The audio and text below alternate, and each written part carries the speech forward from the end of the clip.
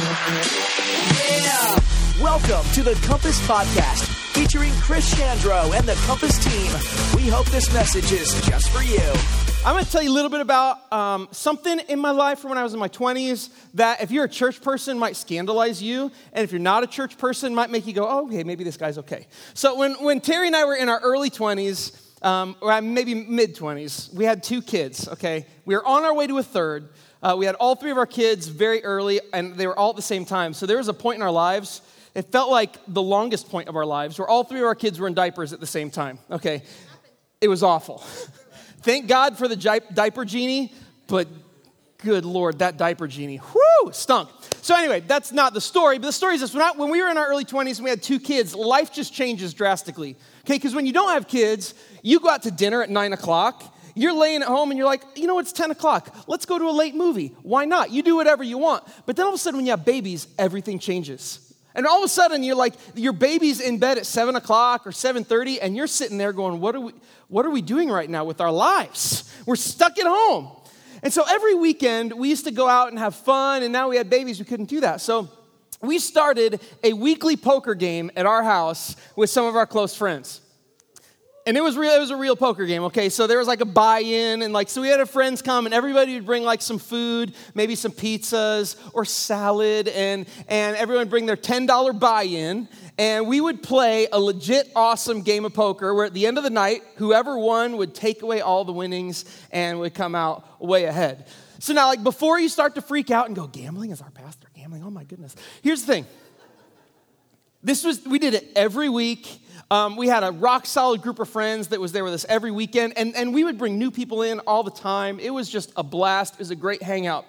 And the thing for us is this, is that if you just look at it as, money, it's like, wow, I don't know if that's a good use of money, to just blow your money on poker every weekend. Although I would make the argument that I won enough in the long run that we came out ahead. Can I get an amen? Okay, thank you. So, but here's the thing, when we thought about this, because Terry and I talked about this, because we grew up in church, right? And when you grow up in church, there's a little bit of that thing where it's don't play pool because it's the devil's game. You don't play cards because Satan is in every one of them, and every card you flip, a spiritual demon is gonna flop up into your life. You know what I'm saying? That's like when you're raised in church, that's some of the background stuff. And so when we were doing this, we started talking about, is this okay? Can we do this? And especially when it came to the money, okay? So the first time we played poker with this group of friends, it wasn't at our house where we took control of the situation. It was at one of our friends' house, and the buy-in was $20.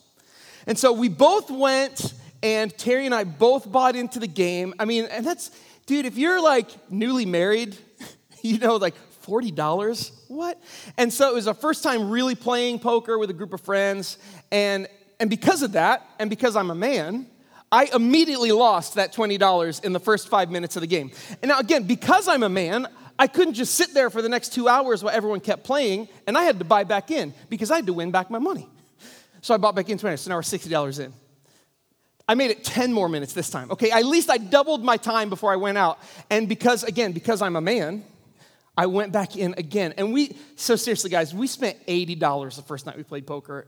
And we drove home, and we were just never again. And I'm white-knuckling the steering wheel, and I'm so mad, and I'm embarrassed. I'm just disgusted that we blew $80. We are never doing this again. So when we started playing these games at our house, when we lowered the buy-in to $10 and $20, we really had to process and say, is this okay? Is this money that is worth spending? And so we changed the way we thought about it. We stopped looking at it as spending money on poker, and we looked at it as more of an investment in the night. So parents, think about this. How often do you get to go out with friends, hang out with them for 5 or 6 hours till early morning? You get to eat food, you get to have a meal, you get to laugh. How often do you do that? And your kids are sleeping up in their bedroom, right? That never happens. But for us, we could spend $20, maybe $30 if my manhood popped up and I lost and I had to buy in again. Maybe we'd spend $20 a weekend and we would have 5 or 6 hours with our friends. We'd get to eat, we get to hang out, and we didn't have to pay a babysitter.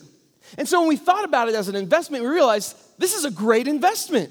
This is a great investment because if we had to pay a babysitter, it would cost us more than that. If we paid a babysitter and then went out to eat, it It would cost us way more than that. So we changed our perspective in thinking about it, and when we thought about our poker nights as an investment, all of a sudden, it just worked out. And it was good. It was money well spent instead of money that we'd kind of just blown on a poker game. Now, we've been in this message series called Different, and what we've been talking about is this. How can we begin living a life that is different? Different than people around us, different than people we work with or go to school with. How can we live a life that's tangibly different? How can we begin thinking differently so that we can live different and be different so that then we can make a difference? And today, I want to talk to you about thinking differently about money. Now, some of you guys, if you're not a Christian, you're not a church person, and you're here, maybe you've been coming to Compass for a little bit, and you're going like, oh, this is what I've been waiting for. You know, I've been hanging out, coming to Compass, the music's kind of good, but I've just been waiting for them to talk about money, because here we go, dog. All right, bring the televangelist out, you're going to ask for my wallet. Okay, that's not what it's going to be, but if you're not a Christian, if you're not a church person, here's what I'm going to say. The principles and the things that we're going to talk about today, if you're not a follower of Jesus, they're not really for you. You're not bound by this, but I will tell you this, that the principles I'm going to talk about today work, whether you're a follower of Jesus or not. So I'd encourage you, man, check in. Just see what we have to say. If you're a follower of Jesus, what I'm going to talk to you about today about thinking differently about our money is exactly what Jesus talks about as it relates to how we relate to our finances and to our money. And so maybe you've never heard this before, even as a follower of Jesus. Maybe you've never thought about it this way before, but that's the whole point. We want to begin thinking different so we can live different so that we can make a difference. And I want us today to ask this question of ourselves. What if we stopped viewing our money as something that we spend and start thinking about our money as something that we invest? What if we viewed every penny that we spent, or what if every penny that we spent actually meant more, had a greater impact, not because we spent it, but because we invested it? How can we begin thinking differently about our money? So let's just go through this. What is the difference between spending and investing anyway?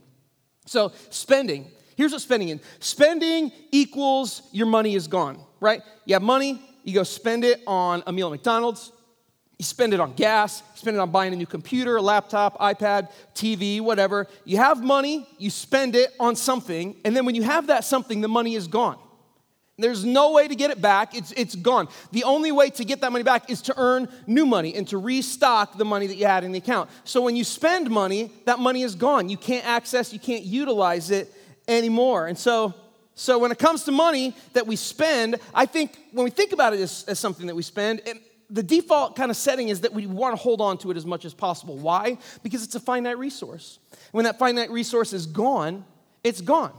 So when we have a spend mindset about our money, when we think about our money as something that is spent, we try to hold on to it as much as we possibly can.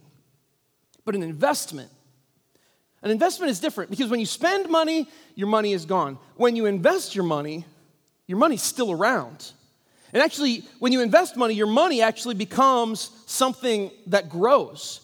It becomes something that develops into a greater value. And it's not even just finances. I mean, you can invest in the stock market or a 401k, and your money will become more money. I mean, that's just investing. But think about investing money in things like education.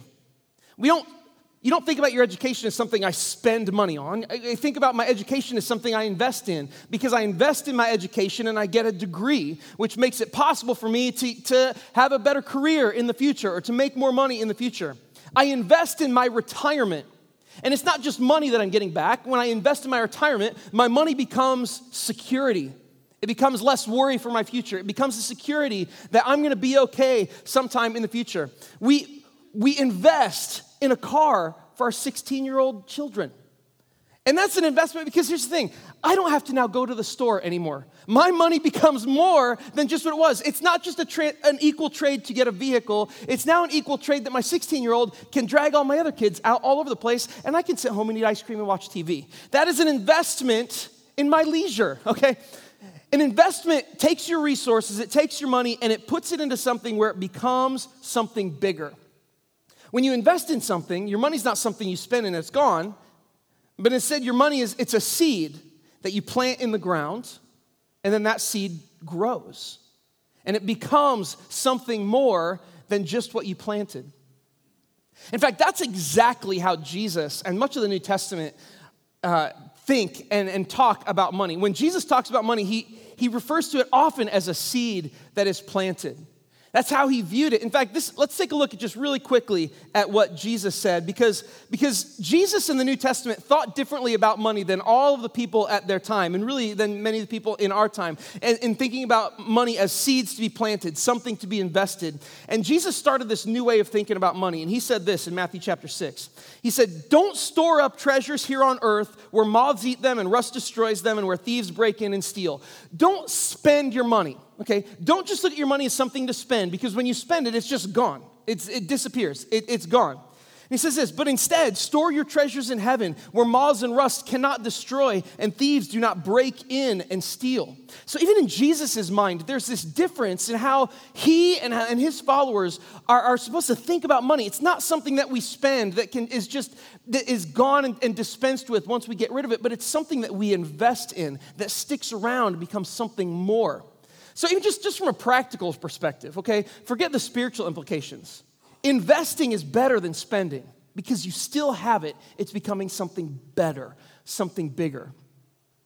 But then Jesus, as he often did, pushed us to think about our money in a spiritual way and to think about the implications of our resources from a spiritual perspective. And he says this, don't just spend your money, but invest it. And he said this, don't let the things that you need, don't let the things you need to spend money on even be your first priority. In fact, he says this, let your first priority be investing in the kingdom of God. Let your first priority be investing in the things that will have a greater spiritual return. And here's every investment, think about this, just from an investment perspective, every investment has an ROI, all right? Maybe you've heard ROI. ROI means return on investment. So every investment that you will ever make, it has a return that comes with it. When you invest in your 401k, there might be a 2%, a 3%, a 5% return on that investment. You invest $100 and you're going to get $105 back. And I think the challenge for many followers of Jesus, I think for those of us who are Christians, I think the challenge for us, specifically as it comes to using our money, using our resources to invest in the kingdom of God, is that we don't really see a return on investment. I don't think any of us could really deny the fact that Jesus, the way he talks about money, he talks about this total surrender and this total submission to God of everything that we have and of all of our resources. So like if we're just looking at, New Testament teaching and the way Jesus taught, there's really not an argument that says I shouldn't invest in the kingdom of God with my money. But I think the thing that makes that from a head knowledge thing that's easy to say I'm not going to do into a life step that we actually invest our resources in the kingdom of God is the fact that we don't really see the return on that investment. Like I see a return when I pay my bills. Like my power stays on. I still have the internet. There's a return on that investment.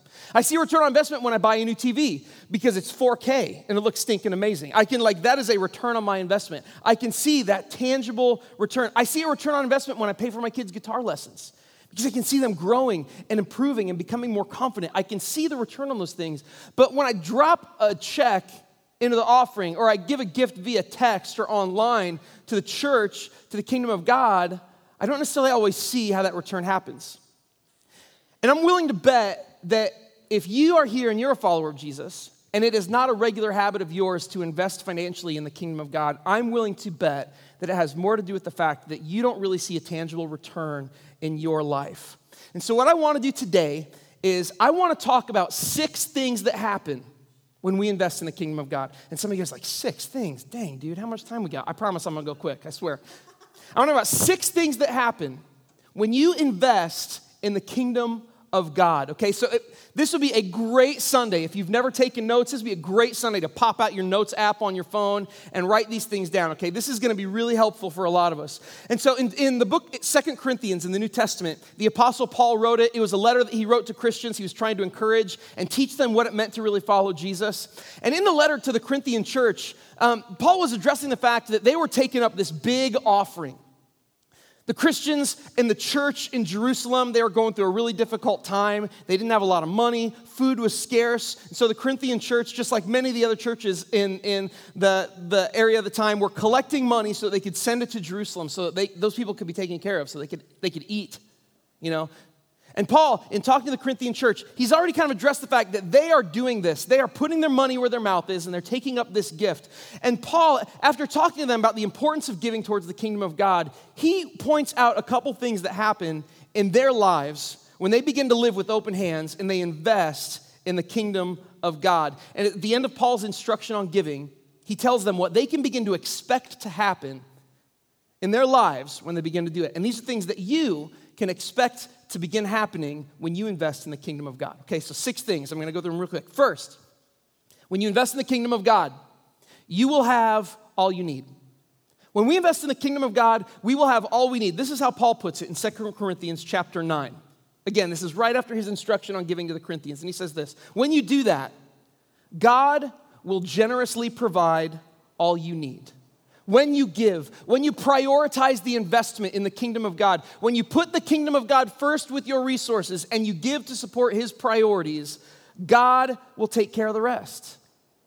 It's crazy. I mean, I'll tell you from my own life, my own experience, it blows my mind how often God asks big things of us when it comes to our financial resources. Painful things. Things where it's like, oh, my wallet's really deep down in my pocket. It's just inconvenient for me to get it right now, but maybe later. You know what I'm talking about? Or the zipper on my purse is stuck. Oh, I really love to do this right now, but I can't. And God asks those things of us. And time again, when we say yes to God, it is outrageous how often our needs have been met in ways that we never could have expected and never anticipated. And that happens because God promises that when we invest in his kingdom first, he will generously provide for all we need. See, God always makes sure that you have enough to live on when you have enough to give on first. He always does it. And it seems counterintuitive, right? It seems counterintuitive to the way that we think that when I get my paycheck, that the first thing I do is I give to the church, or I give to a ministry, or I give to God's priorities. It seems counterintuitive that if I take those resources off the table, that I'll still have enough to live on. But the reality is that's just how God works. It just is. And the thing is, for many of you, you've never experienced that because the only way to know that that's how it works is to do it. The only way to know that that's how God provides for his people is to test him on it. In fact, this is interesting. The only time God ever tells people to test him is in the area of giving, where God says, test me in this and I'll prove myself to you. I will prove that I will pour out the floodgates of heaven to meet all of your needs. And just final thought on this first thing. If you feel like you don't have enough to live on, you may not have an income problem. You might have a giving problem. If you feel like you don't have enough to make it, it may not be that you're not making enough. It may be that you're not giving enough. Because it may be that you're not leaning into God's promise that he will provide for you everything that you need when you give first. So the first thing that you can expect to see happen when you start giving towards God's kingdom is you'll begin to see that you have all your need. God provides it. Second thing that we can expect when we give is that we will bless others with our giving. Paul continues. He says, then you will always have everything you need and plenty left over to share with others. Again, Paul reiterates, you're going to have everything that you need. And not only that, you're going to have plenty left over to share with others. You give first and you'll have more to share. And as the scriptures say, they share freely and they give generously to the poor. And their good deeds will be remembered forever. You see, giving towards what is important to God, it will always make a difference in the lives of other people. Always. When you give towards God's priorities, it will always affect a person's life. Why? Because people are what matters to God. People are what is important to him. People are his jam. They're what he's all about. And whether it's a regular gift to the church, or whether it's a special gift that you're giving to a missionary, or whether it's just an investment that you make in a nonprofit that serves people, whatever it is, when you give towards God's priorities, it will make a difference. Let's talk return on investment for a second. Do you know how your church invests in the kingdom of God with the resources of those of you who regularly give? We regularly give to an organization called Feed One. Convoy of Hope is their overarching organization. They have a thing called Feed One. And basically it's this. For like $30, they can feed a kid for 3 months. Feed One regularly takes care of meeting the physical needs of children around the world. Your giving invests in that. Your giving invests in planting churches. Your giving invests, we support organizations that plant churches all around our country and around the world. Planting churches to communicate the gospel to people who don't know Jesus, who are far from him, far from the truth. Planting churches that are doing the same things we are, in investing resources in feeding children and taking care of the poor and needy in their community. I mean, think about this. Like, we could give a ton of money to feeding the poor and needy, and then we plant churches who do the exact same thing we do, and we reproduce those same efforts. Your regular giving invests in giving towards church planting. We planted Nexus Church last year. Our resources, our people, our living with open hands made that possible. We support campus missionaries to Illinois State University every month. We're supporting them financially so that the students who come through our community have an opportunity to experience the love of Jesus. We invest in that. You invest in that with your giving every single month. We had Joel and Gail Van Briegel speak to us last week. They're missionaries to Eastern Europe. They literally feed, care for, provide clothing, and invest in refugees from Syria and other places around the world. They regularly invest in refugee camps, and we support them every month. We're investing in their ministry. In fact, all of these things are extensions of the ministry of Compass Church. Your giving does this. This is your return on investment. You may never be able to plant a church. You may never be able to go to Africa and prepare a meal for a child. You may never be able to go into a refugee camp and give clothes to a woman and her children. But we can invest in those things, and we do. And that's where your kingdom investment goes. It makes a difference. It blesses other people. Those of you who give are impacting the poor and needy around the world, around the globe. And that's an investment that Paul says is going to be remembered forever. How many times have you ever written a check for something and thought to yourself, boy, this check's going to be remembered forever? Maybe if you buy a really nice mattress, but that's like 10 years, right? I remember buying my mattress every time I lay down and go to bed. But a check that's going to be remembered forever? When you invest in the kingdom of God, you bless others, and that's something that's remembered forever. When we invest in the kingdom, first thing, we have all we need. The second thing, we bless others. And then Paul continues, the third thing is this: we will be equipped to be even more generous. And Paul says, in the same way that God has provided for these people through you, and that they're going to rejoice and be blessed, in the same way, he will provide and increase your resources and then produce a great harvest of generosity in you. And yes, you will be enriched in every way so that you can always be generous. Okay, I love this. Because first of all, talk about return on investment. Who doesn't want to invest money in the kingdom of God and then have God say, I'm going to keep investing money back into you? That's killer. But this is what God says. He says, I'm going to invest money back into you so that you can keep doing what you just did and more. We talk about it at Compass as living open-handed. It's one of our core values. It's who we are as a church. It's who we strive to be. And if you're going to be part of Compass, this is a direction you're headed, or else you're going to have a tough time hanging with our culture here, because we live with open hands. And when you live with open hands, it means this, that you take your hands toward God, and whatever's in your hands is available to him. And he can ask you to give it. He could take it right out. And when your hands are open, there's nothing you can do, because your hands are closed tight, you can hang on to it. It's yours to keep. But when you open your hands, God can take it. And you know what? When your hands are open, God will. God will say, hey, I want you to dump out your hands, whatever's in it over here, because this is important to me. But when you do that, God then pours more into your hands.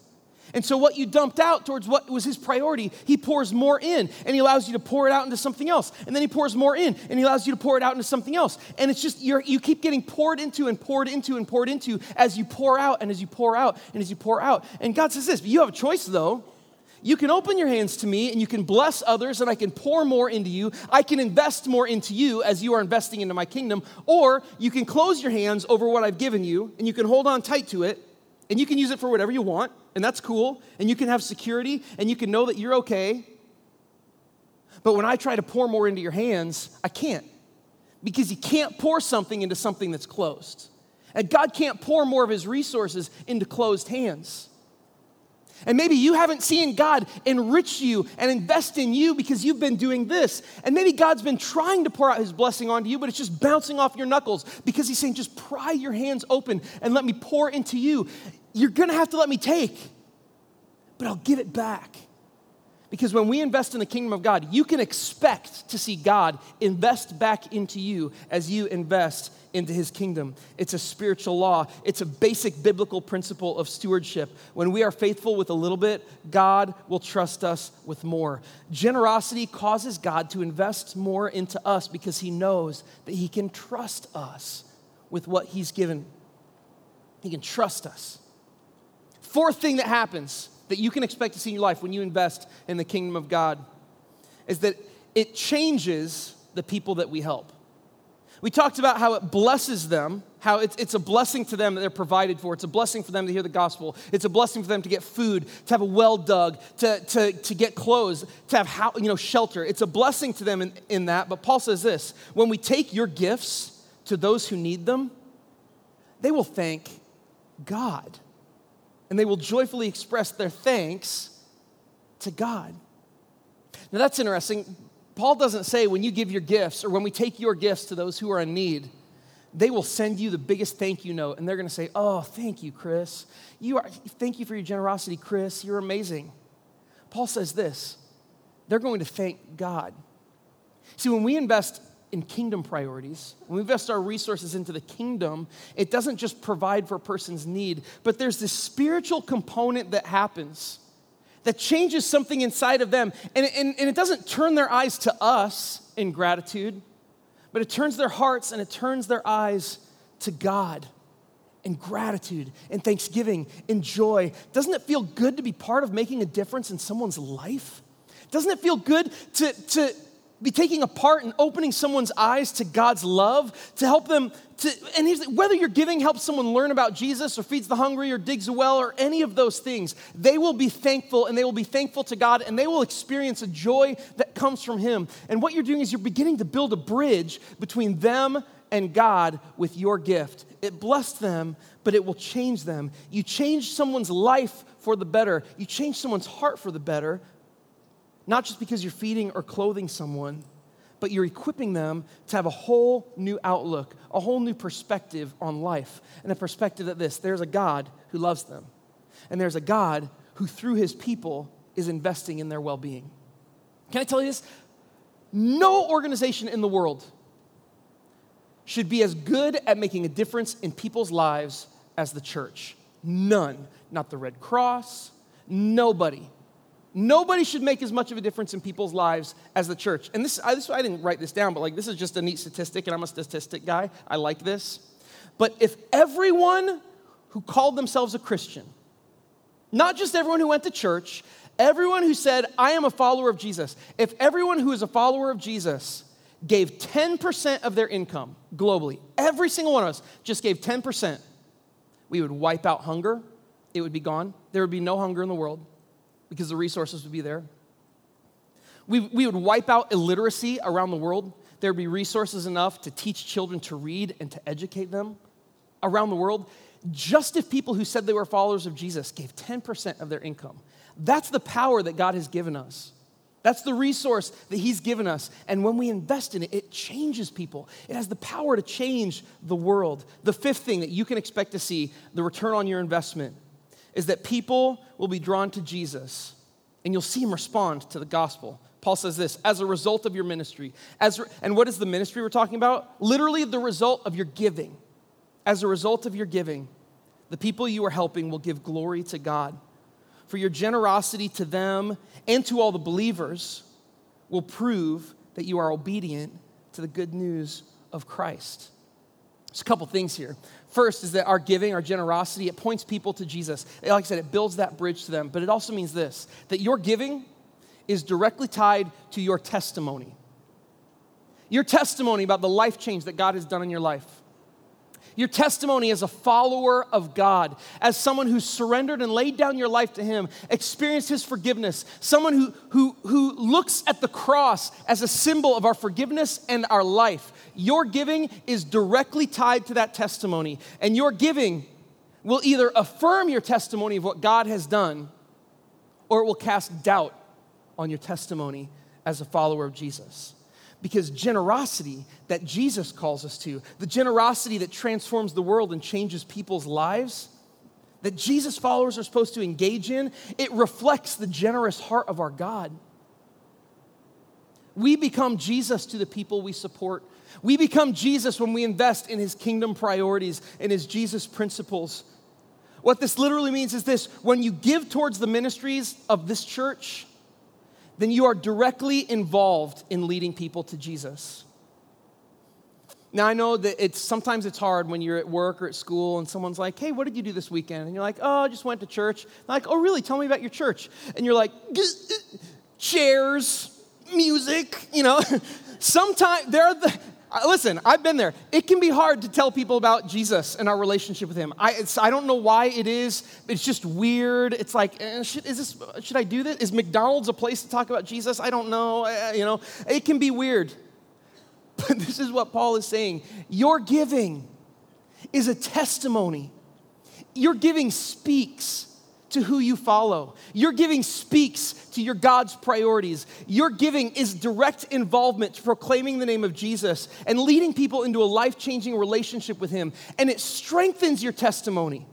It strengthens the testimony of your life that God changes the world. And why? It's so simple. It's so simple why that strengthens your testimony. Because if we say that we serve a God that changes the world, then how could we possibly not give our resources to the God who we believe is changing the world when he asks us to? How could we possibly not say yes when God says, invest in my kingdom, if our testimony is that God can change lives? Our giving is directly tied to our testimony. And Jesus' love is not just a story that we tell. It's something that we live out with our investment of our time and our talent and our treasure. Let me say that again. Our relationship with Jesus. Jesus is not just a story that we tell with our words, but it's something that we live out with our lives and with our investments of our time and our talent and our resources. 5 returns on investment. Here's the 6th one. This is the last one. I told you I'd move quick. I hope I'm going to do it on time. This is the last thing that you can expect to see happen when you invest in the kingdom of God, and that is this: people will pray for you. Paul says this: and they, the people you've helped, will pray for you with deep affection because of the overflowing grace that God has given you. Who doesn't want people praying for them? Like, even if you don't even believe in it, like, doesn't it mean something when someone just comes up to you and they know you're going through a hard time and they're like, hey man, I just want you to know I'm thinking of you and praying for you. Like, you're on their mind. You matter to them. You're important to them. Now add in the fact that as followers of Jesus, we believe that prayer is literally what transforms the world, that prayer is where God's power is manifest and reflected and poured out. Who doesn't want people praying for them and lifting them up? Because I'll tell you this, every time that Terry and I give, we have automated giving set up, so it just happens, right? We've got it set up so that it just happens. But then there's things that we give to in addition where God asks us to, and we give.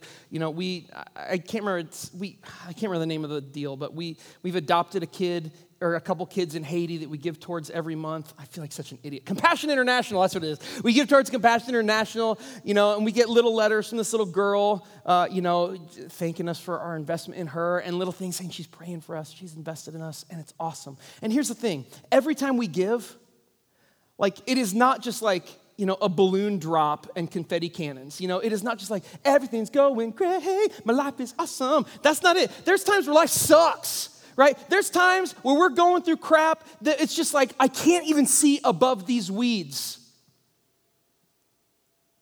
And now God's asking me to give to invest in his kingdom. It's not always a dance party when God asks us to give, when God asks us to invest. But you know what? The best part of it is this, is that when we do give, I know this, that I'm investing in people who are lifting me up. And so when life does suck, when I am going through the crap and it's miserable and I'm stuck in the weeds and I'm down in a pit, I know this, that because my investment in the kingdom of God, an outcome of that is there's people who are praying for me. There's people who are praying for me, who are thinking about me because I invested in the kingdom of God, which means I invested in their lives being changed and transformed. which means I was a part of supporting them and helping them and pointing them to Jesus and giving them a new joy and a new relationship with God. And as a result of that, they're invested in me. Who doesn't want people praying for them? How much could God do in my life if I had people praying for me all the time? Terry and I, and the leadership of our church, we pray for the people of Compass all the time. We do. And I pray for the people who give to support our mission. I pray that God will bless you. I pray that God will return your investment 10 times over. I pray that God will prove himself in the area of your resources, that everything you touch is blessed. I pray for you. And I'm not the only one. Because God's promise is this: an outcome of your generosity towards his kingdom is that people are praying for you. There is a return on investment when you invest in the kingdom of God. You will have all you need. God will meet your needs when you give. It'll be a blessing to others. It'll change their lives. God will equip you with more so that you can be even more generous. It changes people's lives. It changes their eternal destinies. People will be drawn to Jesus as a result of your generosity. And then the final return on your investment is that people are going to care about you, and they're going to pray for you, and they're going to ask God to bless you even more. There is a return when you invest in the kingdom of God. Christian, this is for you. And you know what? If you're not a follower of Jesus, you're not a Christian, I'll just tell you this. I think Christians should all invest in their local church because it's the vessel, it's the tool that God's using to make a difference. I think it's probably a good idea for people who aren't followers of Jesus to invest in their local church because someday you're going to need your local church. Someday something's going to happen and you're going to be glad your local church is here because we're going to be able to pour back and invest in you. I'm talking about an investment that brings a return every single time. And the spiritual return, this is what's awesome. The return, we see it in other people's lives, but half of these things are spiritual returns that come back to us. Spiritual returns that we begin seeing happen in our lives. So here's the thing, don't spend, invest. When we spend, we put the important spiritual matters of life, we put them last. We put the things that matter most to God, we put them last. If there's enough left over after I do this, and after I pay my bills, and after I take care of this stuff, and school's coming, if there's enough left over, I'll give. That's spending. And when we spend, we never have enough to invest. It's just a fact. And it's likely that your retirement account looks pretty similar to your spiritual investment account when you have a spending mindset, because there's just never enough left to invest. That's why God says this: give first. Give first, and I will take care of the rest. Don't spend, invest. Investments come out of my paycheck first, and they're non-negotiable because I refuse to. Here's the thing. In my investment in the kingdom of God is non-negotiable because I refuse to miss out on the return that God has shown me that he pours out in my life. I just won't miss out on it. I've seen him do it in me. I've seen him do it in the lives of others who invest in the kingdom of God, and I will not miss out on that return on investment. I just won't, because I've seen it at work.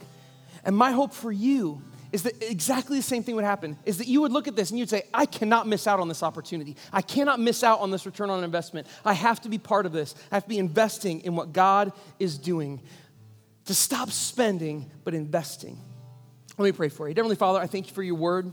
And Lord, I know that sometimes there's things that we talk about that are sticky and front-loaded and God, the issues that make the church, maybe the church has gotten wrong a lot of times in the past as well, God.